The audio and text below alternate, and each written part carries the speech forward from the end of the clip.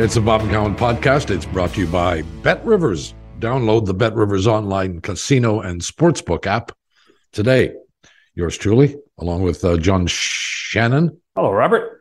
A victory for the Blue Jays last night in extra innings, and pretty good baseball game overall. Playoff style, really, when you think about it. Wouldn't you call it that? I mean, maybe this is something, there's a chance we could look forward to starting, well, it would be October the 11th, I think, when that divisional series would start, if it's Toronto and the Yankees. There's no guarantee that it is. My question for you is, I know it was positive for the Jays last night, but important games and a guy starting at second base, does it bug you? Well, I don't think it's a problem yet. It's a problem potentially if left field and second base aren't filled by the usual guys when the playoffs come. Yeah. Gurriel apparently is close. He was jumping up and down quite a bit yesterday. Well, yeah, and he was taking BP, so I don't know how much running he's done as yet, but I don't think he'll be a problem. Second base, you've got options at second base at the very least. Yeah. Now, I don't know whether you like those options, but there are options, yes? Sure. Yeah, no question. Espinal, I was actually talking about the 10th inning when I asked about second base, the whole thing about starting the runner at second base, but that's okay. But your question's just as valid as important. I mean, Espinal has been so good and effective, and now that he's on the DL, that you got to hope a Merrifield or a Biggio can fill that void, right? In this scenario. Well, yeah, Biggio hasn't hit well the last week or so. No, but Merrifield has. Finally, he got 3 home runs and in the last few games. So he seems to be coming out of the funk. Who knows whether that stays or not. I'm more concerned about Guerrero in spite of the game-winning hit last night. He just doesn't look good at the plate at all. Well, I mean, you do have to wonder that, injury aside, because I didn't even contemplate that. The whole concept of just going for contact versus bombs, to me, is it's pretty obvious, isn't it? Well, I think so. I think you're absolutely right. We haven't talked about this. No. But it looks like he's swinging for the fences every time, and he's pounding the ball into the ground over and over and over again. It's not that he isn't hitting it hard, but he's hitting it on the ground. I mean, even the game-winning hit last night was a line drive that, if it had been, 10 feet to the left, would have been caught by the shortstop. Right. He's got to get the ball up in the air a little bit more. Don't you think? I do. But again, to me, you wonder if this is purely a conscious decision. Somebody has told him, just make contact. Don't worry about the fences. To me, that's, and people are going to say I'm imagining it, but that's what it looks like to me. That's what it's looked like to me all season. Well, I think my observation is he's missing pitches that he didn't miss last year. Right. This is a guy who didn't swing at anything outside the zone, like his father. He didn't chase. And when you threw him something that was at or near the middle of the plate, he got it. Right. He might not get a hit every time, but he was hitting the ball and hitting it pretty solidly. And he's not now. He's missing an awful lot, and I don't know why. No, I do. I think it's a good question. I really do. And I mean, listen, last night, George Springer wasn't, he was having a bit of trouble at the plate as well, but the only guy that's been really consistent for the last 7 or 8 weeks is Bichette, right? Yeah, and almost got a home run last night in the extra innings too. Yeah. So they're fun. Listen, it is it's engaging. It's great to see the park as full as it is in September. I think there's a long time, Bob, that always said is just play relevant games in September. Well, this team's going to play relevant games this month and certainly relevant games next month. What they need now is they need to get home field advantage. I think that's really what you're playing for. That's really what I've been looking at. I haven't been looking at, There are 3 games to clinch the playoffs. I really don't care about that. I mean, this team's going to make the postseason. Yeah. There's no doubt about that. What they need to do is stay ahead of Tampa and Seattle and get home field advantage, which, however, would probably mean they'll play Tampa. Correct. No, albeit at home. That's right. The nemesis right now is that the good news is you're playing at home. The bad news is you're playing the Rays. That to me. Well, would you rather play Seattle? I would, but I just I'm always fearful of what Tampa has done to this team over the last 5 or 6 years. Well, I am too, but that's what you face in all likelihood, barring the unforeseen. It'll be Tampa at Toronto in the postseason. Yes, sir. If things stay the way they are. We've got a guy on today who follows baseball, but he also follows basketball and football and hockey too. He's the only 4-sport play-by-play announcer there is these days. Period. End of story. Kenny Albert joins us when we continue after these messages. We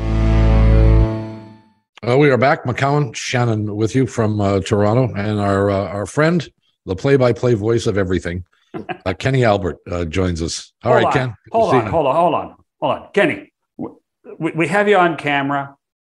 You've got an old NHL All-Star sweater over your right shoulder. What the heck is that? I'm going to get a call from the league office saying that Kenny's using the wrong logo. Well, it's from the late 80s. I'm not sure exactly where I got it. There's no name or number on the back, but it's funny you should mention that, John. Last football season, I was about to do a Zoom interview with Brian Daboll, now the head coach of the New York Giants, then the offensive coordinator for the Buffalo Bills, and I had never met or spoken with Brian previously. And he signed on to the Zoom from the Bills facility up in Orchard Park. And the first thing he said to me, is that a Wales or a Campbell Conference jersey? He was born in Welland. Ontario, sure. Moved to Buffalo at a young age, grew up a big hockey fan in the Buffalo area. That was his first question, Wales or Campbell? Well, that's good. Hey, there have been a few Canadian citizens or Canadian coaches in the NFL, when you consider that Buddy Ryan coached in Canada for a long time, and his 2 boys, the Ryan brothers, Rex and what's the other brother's name? Rex and Rob. Rex and Rob. Rob was the defensive guy, right? He was the crazy defensive coordinator. They learned at the foot watching Argo games. So, and I remember in speaking with them back when we did their games as a head coach or defensive coordinator, they did bring up their days in Toronto and playing hockey in the streets and watching Leafs games as well. Now, I'm not as schooled as you two guys, but I assume the reason, Shannon, you noticed that sweater and know it was an older sweater is because the NHL goes the other direction now. Is that right? There's the new logo. There's no orange in the NHL logo anymore. It's all silver, black, and white. And They changed the logo, I want to say in 2005, after one of the work stoppages, to put the logo going the other direction because they wanted to elevate, because this looks like the NHL is going downhill. And trust me, that's what some of the creative minds. I believe it. Yeah. The creative minds thought about it, and I would shudder to think how much they paid for that redesign, because I could have done it too, and I didn't get a check for it. Very perceptive. I'll have to get one of the new jerseys and put them side by side. Sweaters, there you Kenny. Go. Sweaters, Kenny. If you're going to talk about Canada, you got to use the word sweaters for hockey. Come on. I actually have upstairs a real, not from the 1920s or 30s. It's a replica, but it's a New York American sweater, and it actually feels like. Like. Oh, I bet. Hey, now I actually thought you might be bringing that up because I think that was the same sweater that in the old arena that I first met you when you were like 14 or 15. I produced the 1983 All-Star game at the Coliseum where Wayne wore that sweater or close to it when he scored the 4 goals to win the MVP of the All-Star game at the Coliseum. Beat out John Garrett, right? That's the famous joke, Lanny McDonald. Every time Wayne scored, Lanny McDonald skated back. You just lost the back left tire. You lost the fender. The trunk's gone now. And in the end, Wayne won the car. I was there. That's a great memory. I was that was 83, so I had just turned 15. Wow. And Wayne scored the 4 goals, and I actually have a photo album with some pictures from that game. Well, let's get on to other things besides you two chatting. Can't we reminisce about when we had so much fun at the Coliseum? Yeah, sure. Not on this show, you can't. Okay, all right, fair enough. Well, let's talk about Judge. He's in Toronto. We are here. Blue Jays beat the Yankees in extra innings last night, 3-2. But, of course, the Judge watch is on for 61. Is this a New York event, or do you think this is a national/international event? Well, it is pretty big here in New York. It's been on the back page of all the newspapers now for a couple of weeks. I think back to the Sosa McGuire in 98 and then Bonds. That seemed like more of a national, international event. And there were obviously some ramifications that came out of those home run chases, back a couple of decades ago. I think people around the country are paying attention to it, but it's really big in New York. And I think a large part is because he's was chasing and is now chasing former Yankees, tied Babe Ruth at 60, one behind Roger Maris. The Maris family has been traveling around, going to the games over the last week. So I think it's more of a New York centric event because the other two involved are Yankees. It's the American League record. It is pretty amazing that he's 20 home runs, at least as of last Thursday when I worked a Phillies-Braves game. He was 20 home runs ahead of Kyle Schwarber, who was in second place in all of baseball. And the last player to win a home run title by at least 20 was Babe Ruth. So it really is a historical season.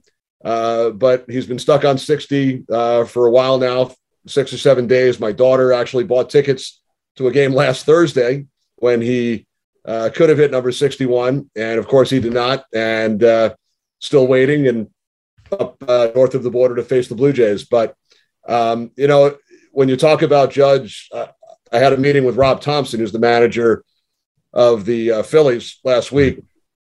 And he was there when the Yankees drafted Judge. He worked in player development. He was a Yankees coach for many, many years. And he said he could tell right away initially that Judge could become the next Derek Jeter, just as far as the leadership abilities, the personality. He was able to sense that at a young age right after they had drafted Aaron Judge. Well, so let me ask you, I mean, are we discounting, or is New York discounting Bonds, Sosa, McGuire, all guys who hit more than 61? Are we just eliminating that from the equation? I don't think we're eliminating it. Everybody has to make their own personal decision, I guess, on how you judge, no pun intended, those totals.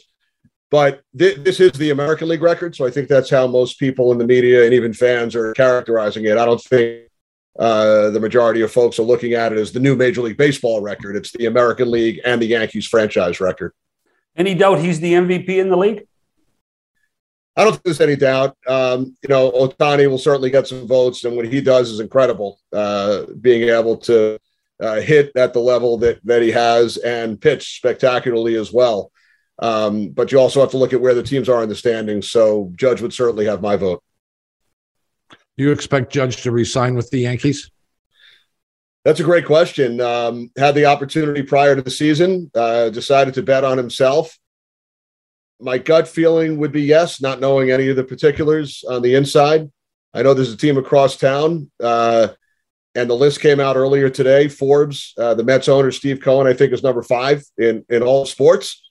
So I know that's been a little bit of an underlying storyline throughout the season here in New York. Judge grew up in Northern California, so there will certainly be some other suitors for him. He turned down, I guess it was 7 years, about $214 million, decided to bet on himself, and unbelievable what he's been able to do. Kenny, the Yankees if George was alive, and I'm sure there's a few guys saying that, but if George was alive, this would not even be a doubt. Would there be? But the Yankees have kind of reinvented themselves as a regular baseball team as opposed to the New York Yankees that will spend anything to get anyone. Right. If George were alive, probably would not be a doubt, John. All teams now are a little more fiscally responsible, although George would probably not believe what the team payrolls are these days compared to the years prior to his passing.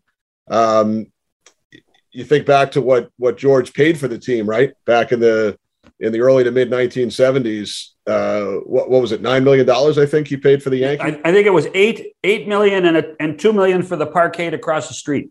Right, and apparently he only put down a certain percentage of the $9 million. So he would probably be a bit shocked. You have the luxury tax now to deal with, and despite what you said, Bob, the Yankees are still certainly up there. I would think in the top 2 or 3 as far as payroll. But you're right. If George were alive, he probably would not have let it get to this point. Well, you can't discount the Dodgers under any circumstance these days. I mean, they go after just about everybody, and Judge in a Dodger uniform, especially as you mentioned, he's a California kid. He'd look pretty good for them. No, you're right. I'm sure they would definitely be in the mix as well. That's interesting because I wonder if it's changed now that the National League is playing by the same rules as the American League. So if you signed with a National League team prior to this year, you had to play in the outfield to hit. Now you can be a designated hitter in the National League too. That might change the attitude. I still think the other team in California the Giants there's an expectation in San Francisco now how good the Giants are. That's a great ballpark. They have lots of money. It wouldn't surprise me to see the Giants play that game as well. Would it, Kenny? No, not at all. He grew up in the Bay Area, so that's home. So unless the Yankees make a huge push and re-sign him prior to becoming a free agent, which is a couple of days after the World Series ends, I would think all the teams you mentioned, the Giants, the Dodgers, the Mets here in New York, he'll probably have a lot of different offers to sort through for sure. Well, let me throw another one at you. I don't know if they're out of money now, but the Padres have spent big of late, and they always do they have any money left? I don't know. How about Texas? Let's bring Texas into the mix too. Texas went for A-Rod, right? That was the biggest contract at the time. So sure. Well, they spent a boatload last year too. I was going to say, look what they spent on Marcus Semien and those guys going there. Holy smokes! Well, since we're on baseball, you get a chance to see quite a few of these teams. Who do you like right now? Is there somebody that jumps out to you besides the Dodgers? I haven't worked many games this year. It's been 3 or 4, so I haven't seen a lot of teams in person. But, here in New York, you have the Yankees and Mets dreaming about a Subway Series. It's hard to believe it was 22 years ago, back in 2000, when the Yankees won their 4th in 5 years by defeating the Mets. Wouldn't be surprised if one or both did get there. I know the Yankees have had their struggles recently. You mentioned the Dodgers, the Braves are the defending champs. Cleveland's had a great year. So there are a number of teams out there, and the expanded playoffs, of course, new system this year where the top 2 in each league will get a bye, and the wild card teams will all play each other. So it's the first time in baseball that we've seen that kind of setup. We have a soft spot for the Braves because Alex Anthopoulos is another good Canadian boy, and right. He's been on the podcast a couple of times. You did their game last Thursday. Can you see them repeating? Do they have enough? I mean, he didn't have to make any major surgeries like he did a year ago in order to make them a contender, but they're still a factor, aren't they? They certainly are. A couple of their pitchers have had great years. Kyle Wright became the first 20-game winner. Spencer Strider reached 200 strikeouts earlier than any other pitcher as far as innings in baseball history. And we know about their lineup from 1 through 9. The key is to watch those standings over the next week. We spoke to manager Brian Snitker before the game last Thursday, and finishing in first place is huge because then you play if you're one of the top 2 records among the first place teams, you have one less round to win. Right. So I'm not sure even baseball fans realize yet how much of a factor that will be to get that rest. And if you don't, then you have to decide which pitchers to use in that short wild card series. And obviously you need to win, but then you might not have them available earlier in the next round. So there's a little bit more that goes into it this year with the playoff setup. They really haven't missed Freddie Freeman like I thought they would. No, not really. Not really. You look at what some of the other guys have done, and Freeman out there in Los Angeles hoping to win a second straight World Series this year. But You have to give Anthopoulos and Snicker credit for what they've been able to do and retool, and they've done a great job with development, bringing up youngsters through their system, and it's paid off for the Braves. 5 straight postseasons now, the World Series win last year, and certainly a shot once again this year. Well, we're getting a chance to see for the first time this new playoff format with extra teams in it. You do have races, there's no doubt. I think baseball probably would like to see a couple more teams in the running, but that hasn't materialized. Nonetheless, do you like what you've seen over the last month or so since we sort of focused in on the playoff potential teams? No, I do. I think in all sports, whether it was hockey when they went to the 16-team playoff, basketball now the last few years expanded to the play-in tournament. Right. We've seen it in football now. Last year, going to the extra wild card team in each conference. It just leads to more excitement for the fans because there are more teams alive down the stretch. So in the NFL, you might be, 8-7, 7-8 heading down the stretch, but you still have a great shot because there's an extra team now in both the NFC and the AFC. And that's what we're seeing in baseball as well. So, it's a lot different than back in the original 6 in hockey when 4 out of 6 would make it, or even 16 out of 21, John, during my childhood, back in the late 70s. Oh, yeah. When we first met. There's a small portion of sports fans out there that still think it's easy to make the playoffs in hockey, that every team makes the playoffs, but half miss. It's 16 out of 32, and it's similar in the NBA with 16 out of 30, although you have the play-in now, so more teams have an opportunity, and we'll see that in baseball as well. You touched on the new format with talking to Brian last Thursday in Philly. Bob and I talked about in the first segment about how important it is for teams to get home field in that wild card.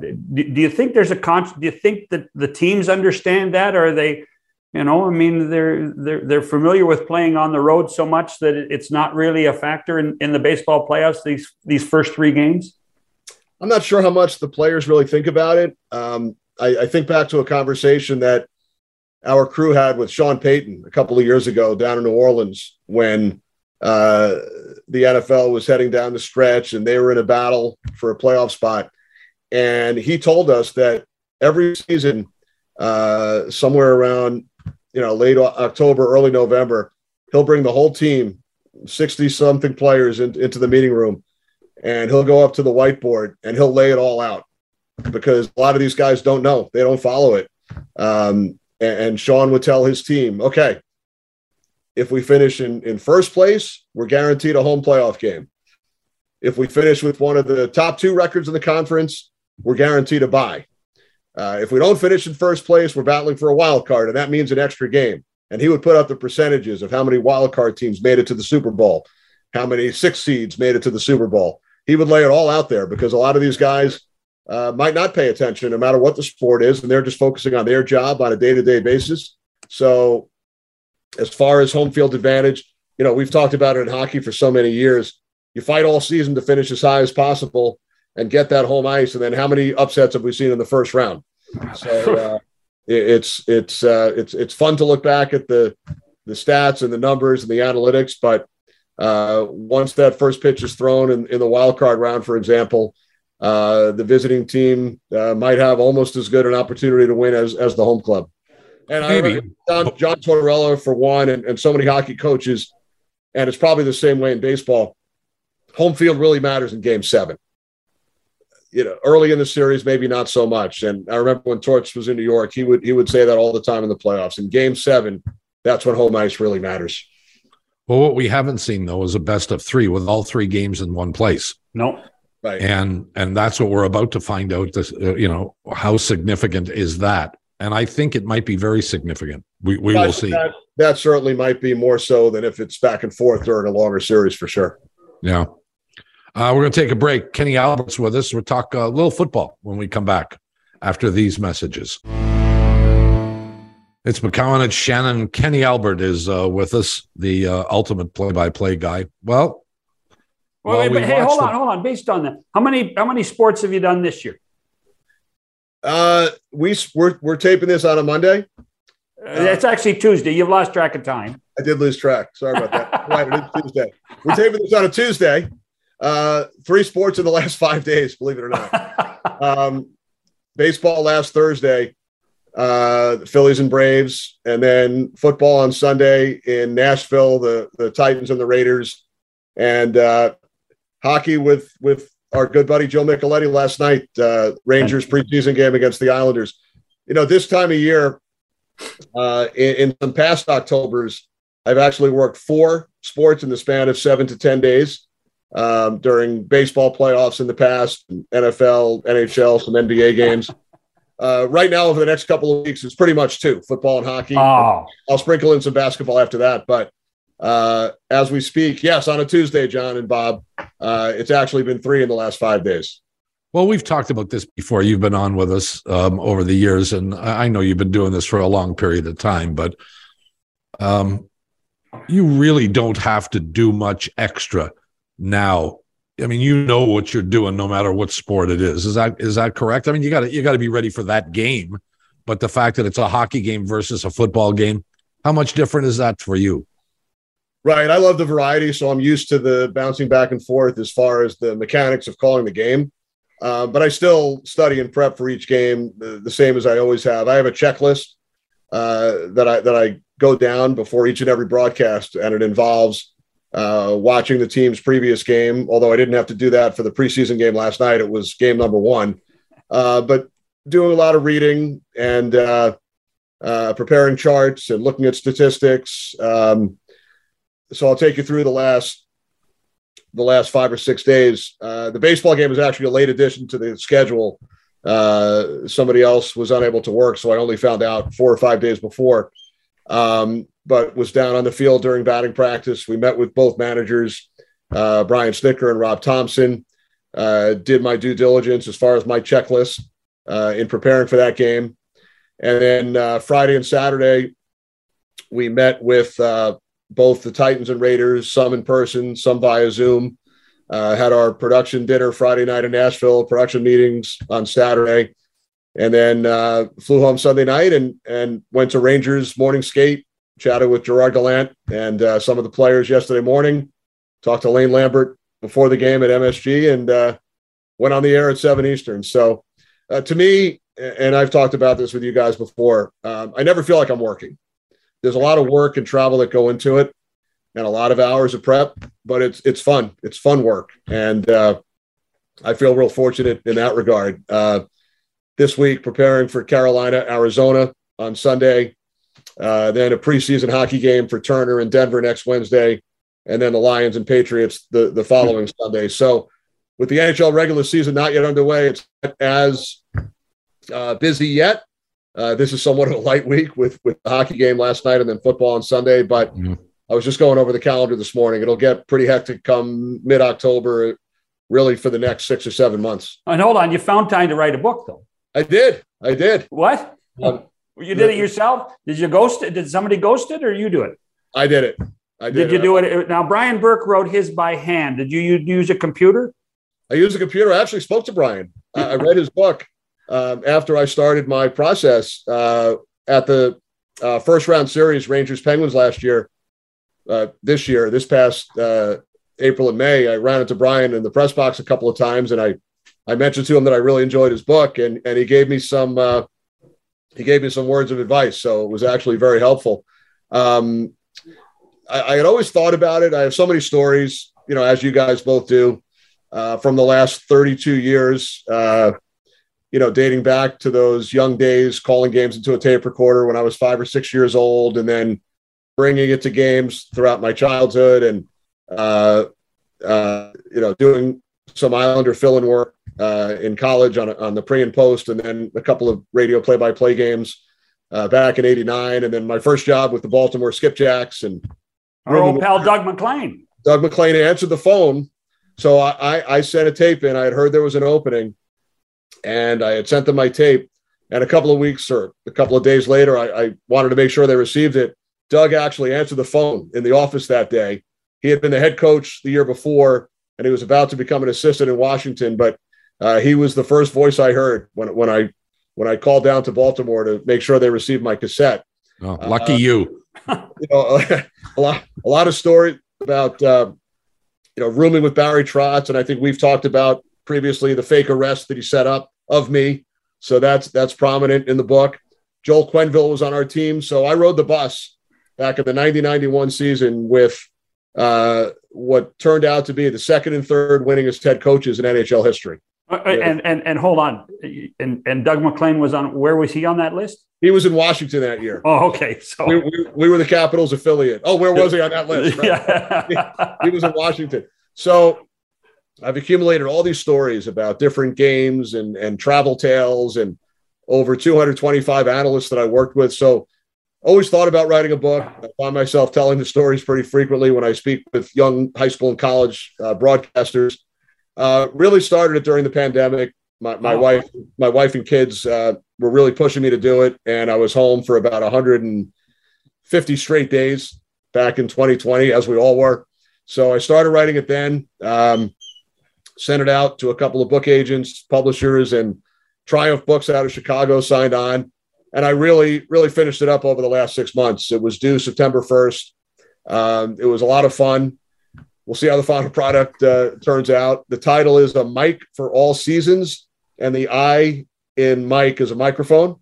Oh, good. And some really prominent former athletes who have all been partners of mine agreed to take part either in the forward, introduction, blurbs on the back of the book. And I guess I can mention a couple of names, right? Sure. So Wayne Gretzky, Walt Clyde, Moose Johnston, among others, were so gracious in putting down a paragraph or two that I'm able to include somewhere in the book.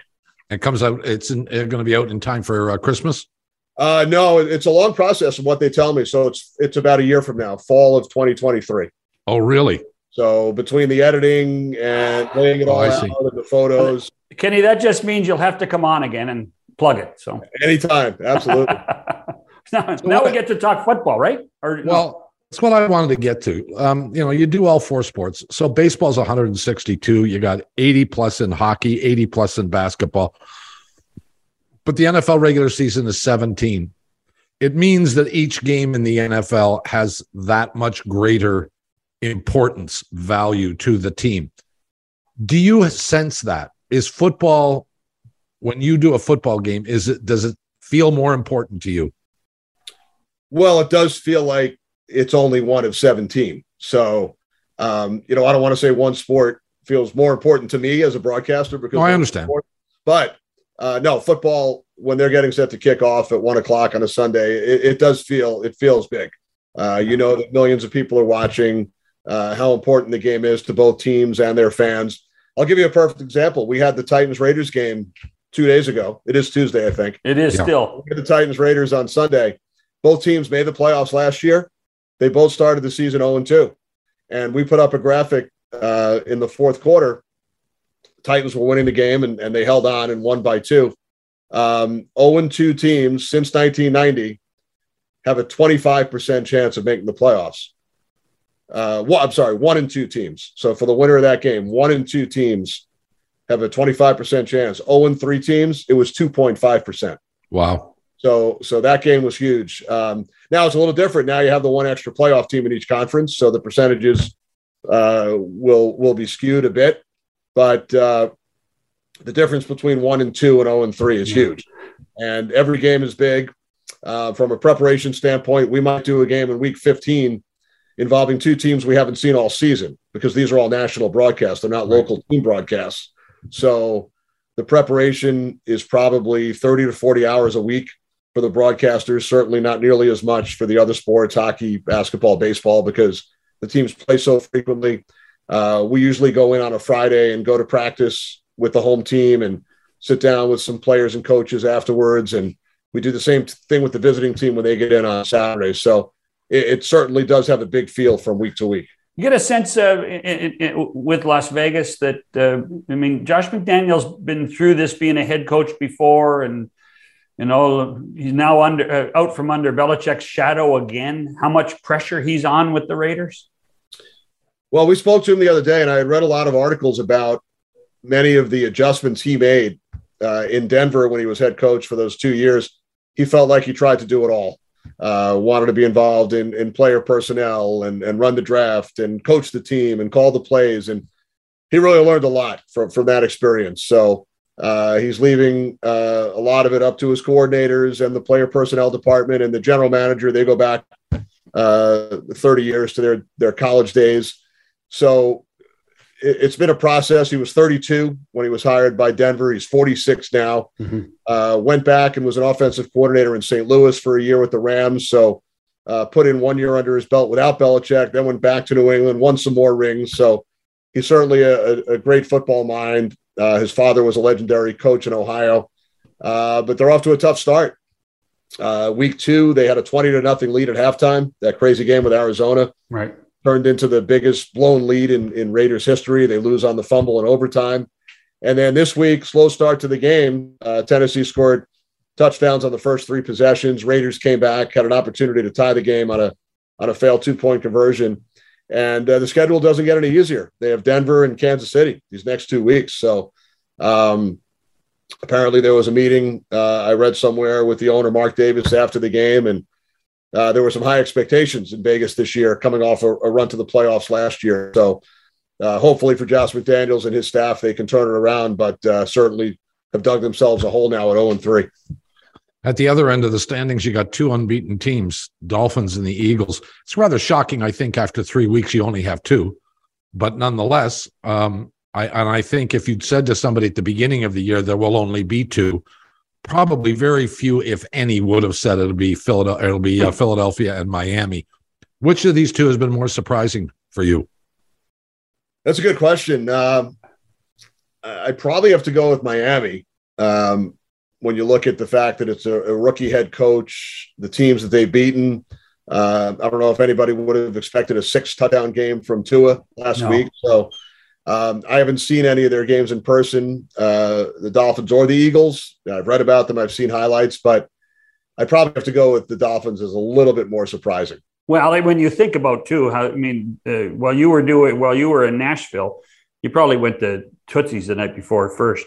Went to Jack's Barbecue, which Barry Trotz was the first person to take me there about 20 years ago. Oh, really? So right down the block from Tootsie's. But I'll tell you, like the Bills dominated. The Bills dominated everything. I mean, I think the time of possession was 41-18. I mean, it was ridiculous. And then they had the Tagliaviola controversy about coming back from a concussion issue. And I mean, Miami won the game, but they won Buffalo won everything else. The other team, and you did their game, and maybe it's because they were the topic of Hard Knocks this year, but I really enjoyed what Dan Campbell's doing in Detroit.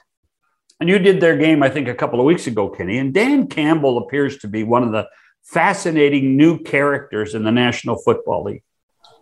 He sure is. And before I get to Dan Campbell, let me get back to that Dolphins-Bills game for a minute. You have key connections to both teams, right? Chris Greer, general manager in Miami with the Dolphins. Mike Greer's brother, their dad, Bobby Greer, was in football for a long, long time. And I don't know if you knew this, but Sean McDermott, the Bills head coach, his brother used to sell tickets for the Capitals. Is that right? Oh, no kidding. He had some hockey connections on both sides. Dan Campbell, I watched Hard Knocks, all 5 leading up to the game last week. It's a quality coaching staff. There are a number of ex-players that he's brought in. And I think that's been a key part of what they've been able to build with the culture there. I know they had a tough loss after. He admitted he made a mistake, right? He admitted he made a mistake. He should have gone for the 4th down gamble and tried to kick a 54-yard field goal. And then the Vikings went down and scored off the field goal. So is that what he said? Yeah. And I love Kevin O'Connell, the new Vikings coach. He did some broadcasting and was part of an NFL broadcast boot camp that I was involved in years ago. So he has a bright future ahead. But yeah, Dan Campbell, he actually played with my partner, Jonathan Vilma, in New Orleans. So they've known each other. Campbell was a Bill Parcells disciple, played in Miami when Bill was in the front office, and then went to New Orleans as a coach, learned under Sean Payton. So he's had some great experiences, some terrific mentors in Bill Parcells, Sean Payton, and some others. And yeah, the Hard Knocks was it was a fun watch. We had their game last week.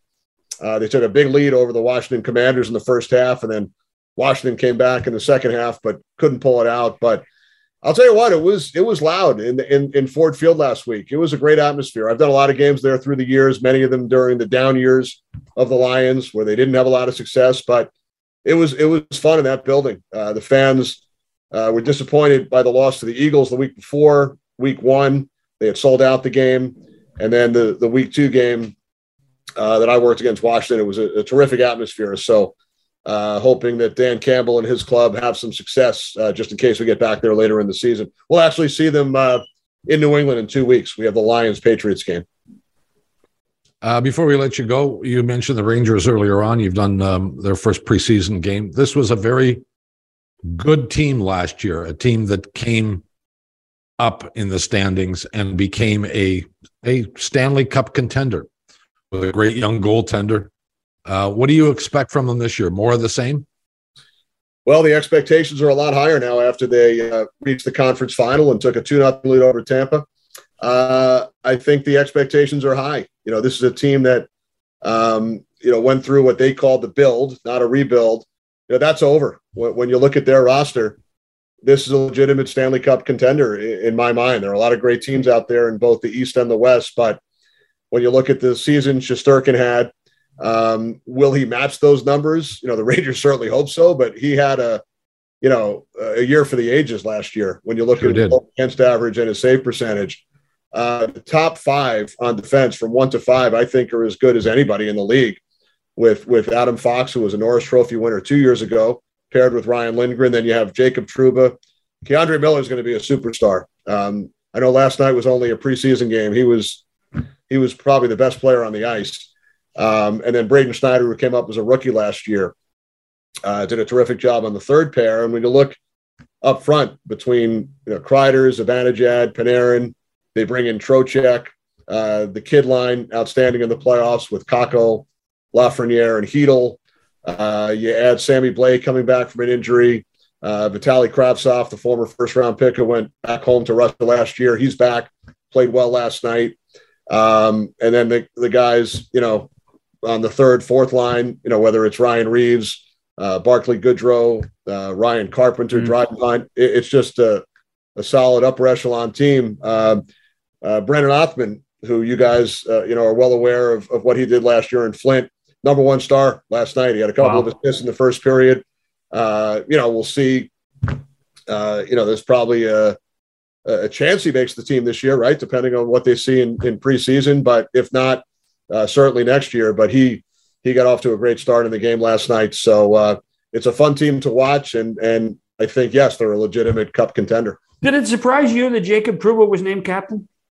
It did not, only because of everything I've heard from people within the organization. They hadn't had a captain since McDonough was traded in 2018. They went with a leadership group of 6 last year with some, terrific leaders, whether it's Kreider, Zibanejad, Goodrow, some of the others. But from everything I've heard from inside the organization, the folks who were in the locker room, in the meeting rooms, they say this was the perfect choice. I know some portion of the fan base thought it should have been Kreider. Chris Kreider has come out and said Jacob Trouba is the perfect captain. But from what I've heard, and we talked about this, Joe and I talked about it on the broadcast last night, when a newcomer joins the team, whether it was Goodrow last year or Trocheck this year, Jacob Trouba is the first guy to reach out and take them around the city. And he took some of his teammates to, I think, a Harry Styles concert a week or 2 ago at MSG. He apparently was a big voice in the room when they were down 3-1 to Pittsburgh. He called a team meeting at the hotel and was the players and coaches point to that moment as one of the big reasons for their comeback. So in speaking with people I trust within the organization, they all feel like he was the right choice. Well, it's a very good hockey team. We know that much. And if you're looking around at somebody unusual that might contend for the Stanley Cup, you're always going to look at the last year's champion. You're probably going to look at Tampa because of their history. So, Colorado, Tampa, yeah, they probably will be around there. But the New York Rangers are going to be there too, I think. And I don't know about you guys. Back to how close they were to being eliminated, down 3-1 to Pittsburgh. down 3-2 to Carolina, wind up winning a game 7 on the road and then winning the first 2 against Tampa. So, if one little thing goes the other way, they lose to Pittsburgh in 5. And how ironic, Louis Domingue is now a member of the New York Rangers, who played so well early in that playoff series after eating the pork and the spicy pork and fried rice before the second overtime in game 1, and he comes in and he's the winning goaltender in a triple overtime thriller. I was going to say the only reason he got the job, he complimented the catering at Madison Square Garden. That's apparently that came from an outside source. Is that? They might have to add it. They might have to add it to the concession stands at MSG this year. They have Yaro Halak as well. They signed Halak. They signed Domingue. So we'll see how that plays out. By the way, if you guys probably didn't see it, but a great interview last night during the first intermission. Joe Micheletti interviewed his former teammate in Edmonton, Steve Carlson. Wow.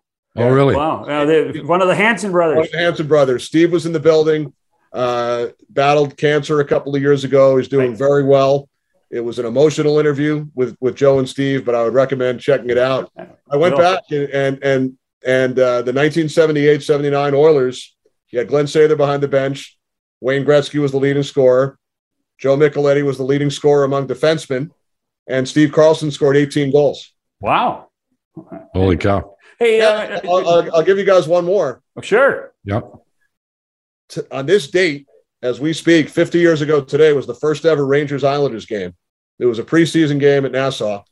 And the first ever goal scored in a Rangers-Islander game 50 years ago today, Glenn Sather.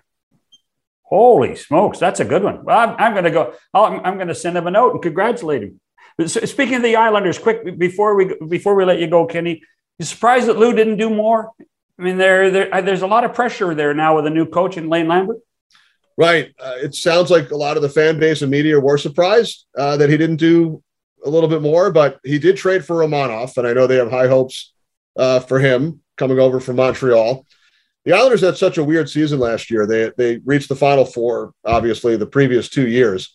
And then last year, first 13 games on the road, so many of their players were hit with COVID, and things just fell by the wayside. But in reading the comments from Lou and the coaching staff and the players, they feel like this core group can get back to the level that they played at during those previous 2 seasons when they reached the Eastern Conference Final and took Tampa Bay to a 7th game, 1-0. I was down there working the game. If it goes the other way, it's the Islanders in the Stanley Cup Final. And it was 2 straight years against Tampa Bay. And then last year they fall short. They missed the playoffs. But they feel that they have the core group still intact with guys like Barzal, Nelson, Lee up front, Pelech, Pollock, Dobson, and now adding Romanov. And they have a terrific goaltender as well, and Ilya Sorokin. So we'll see how it all plays out. But you're absolutely right.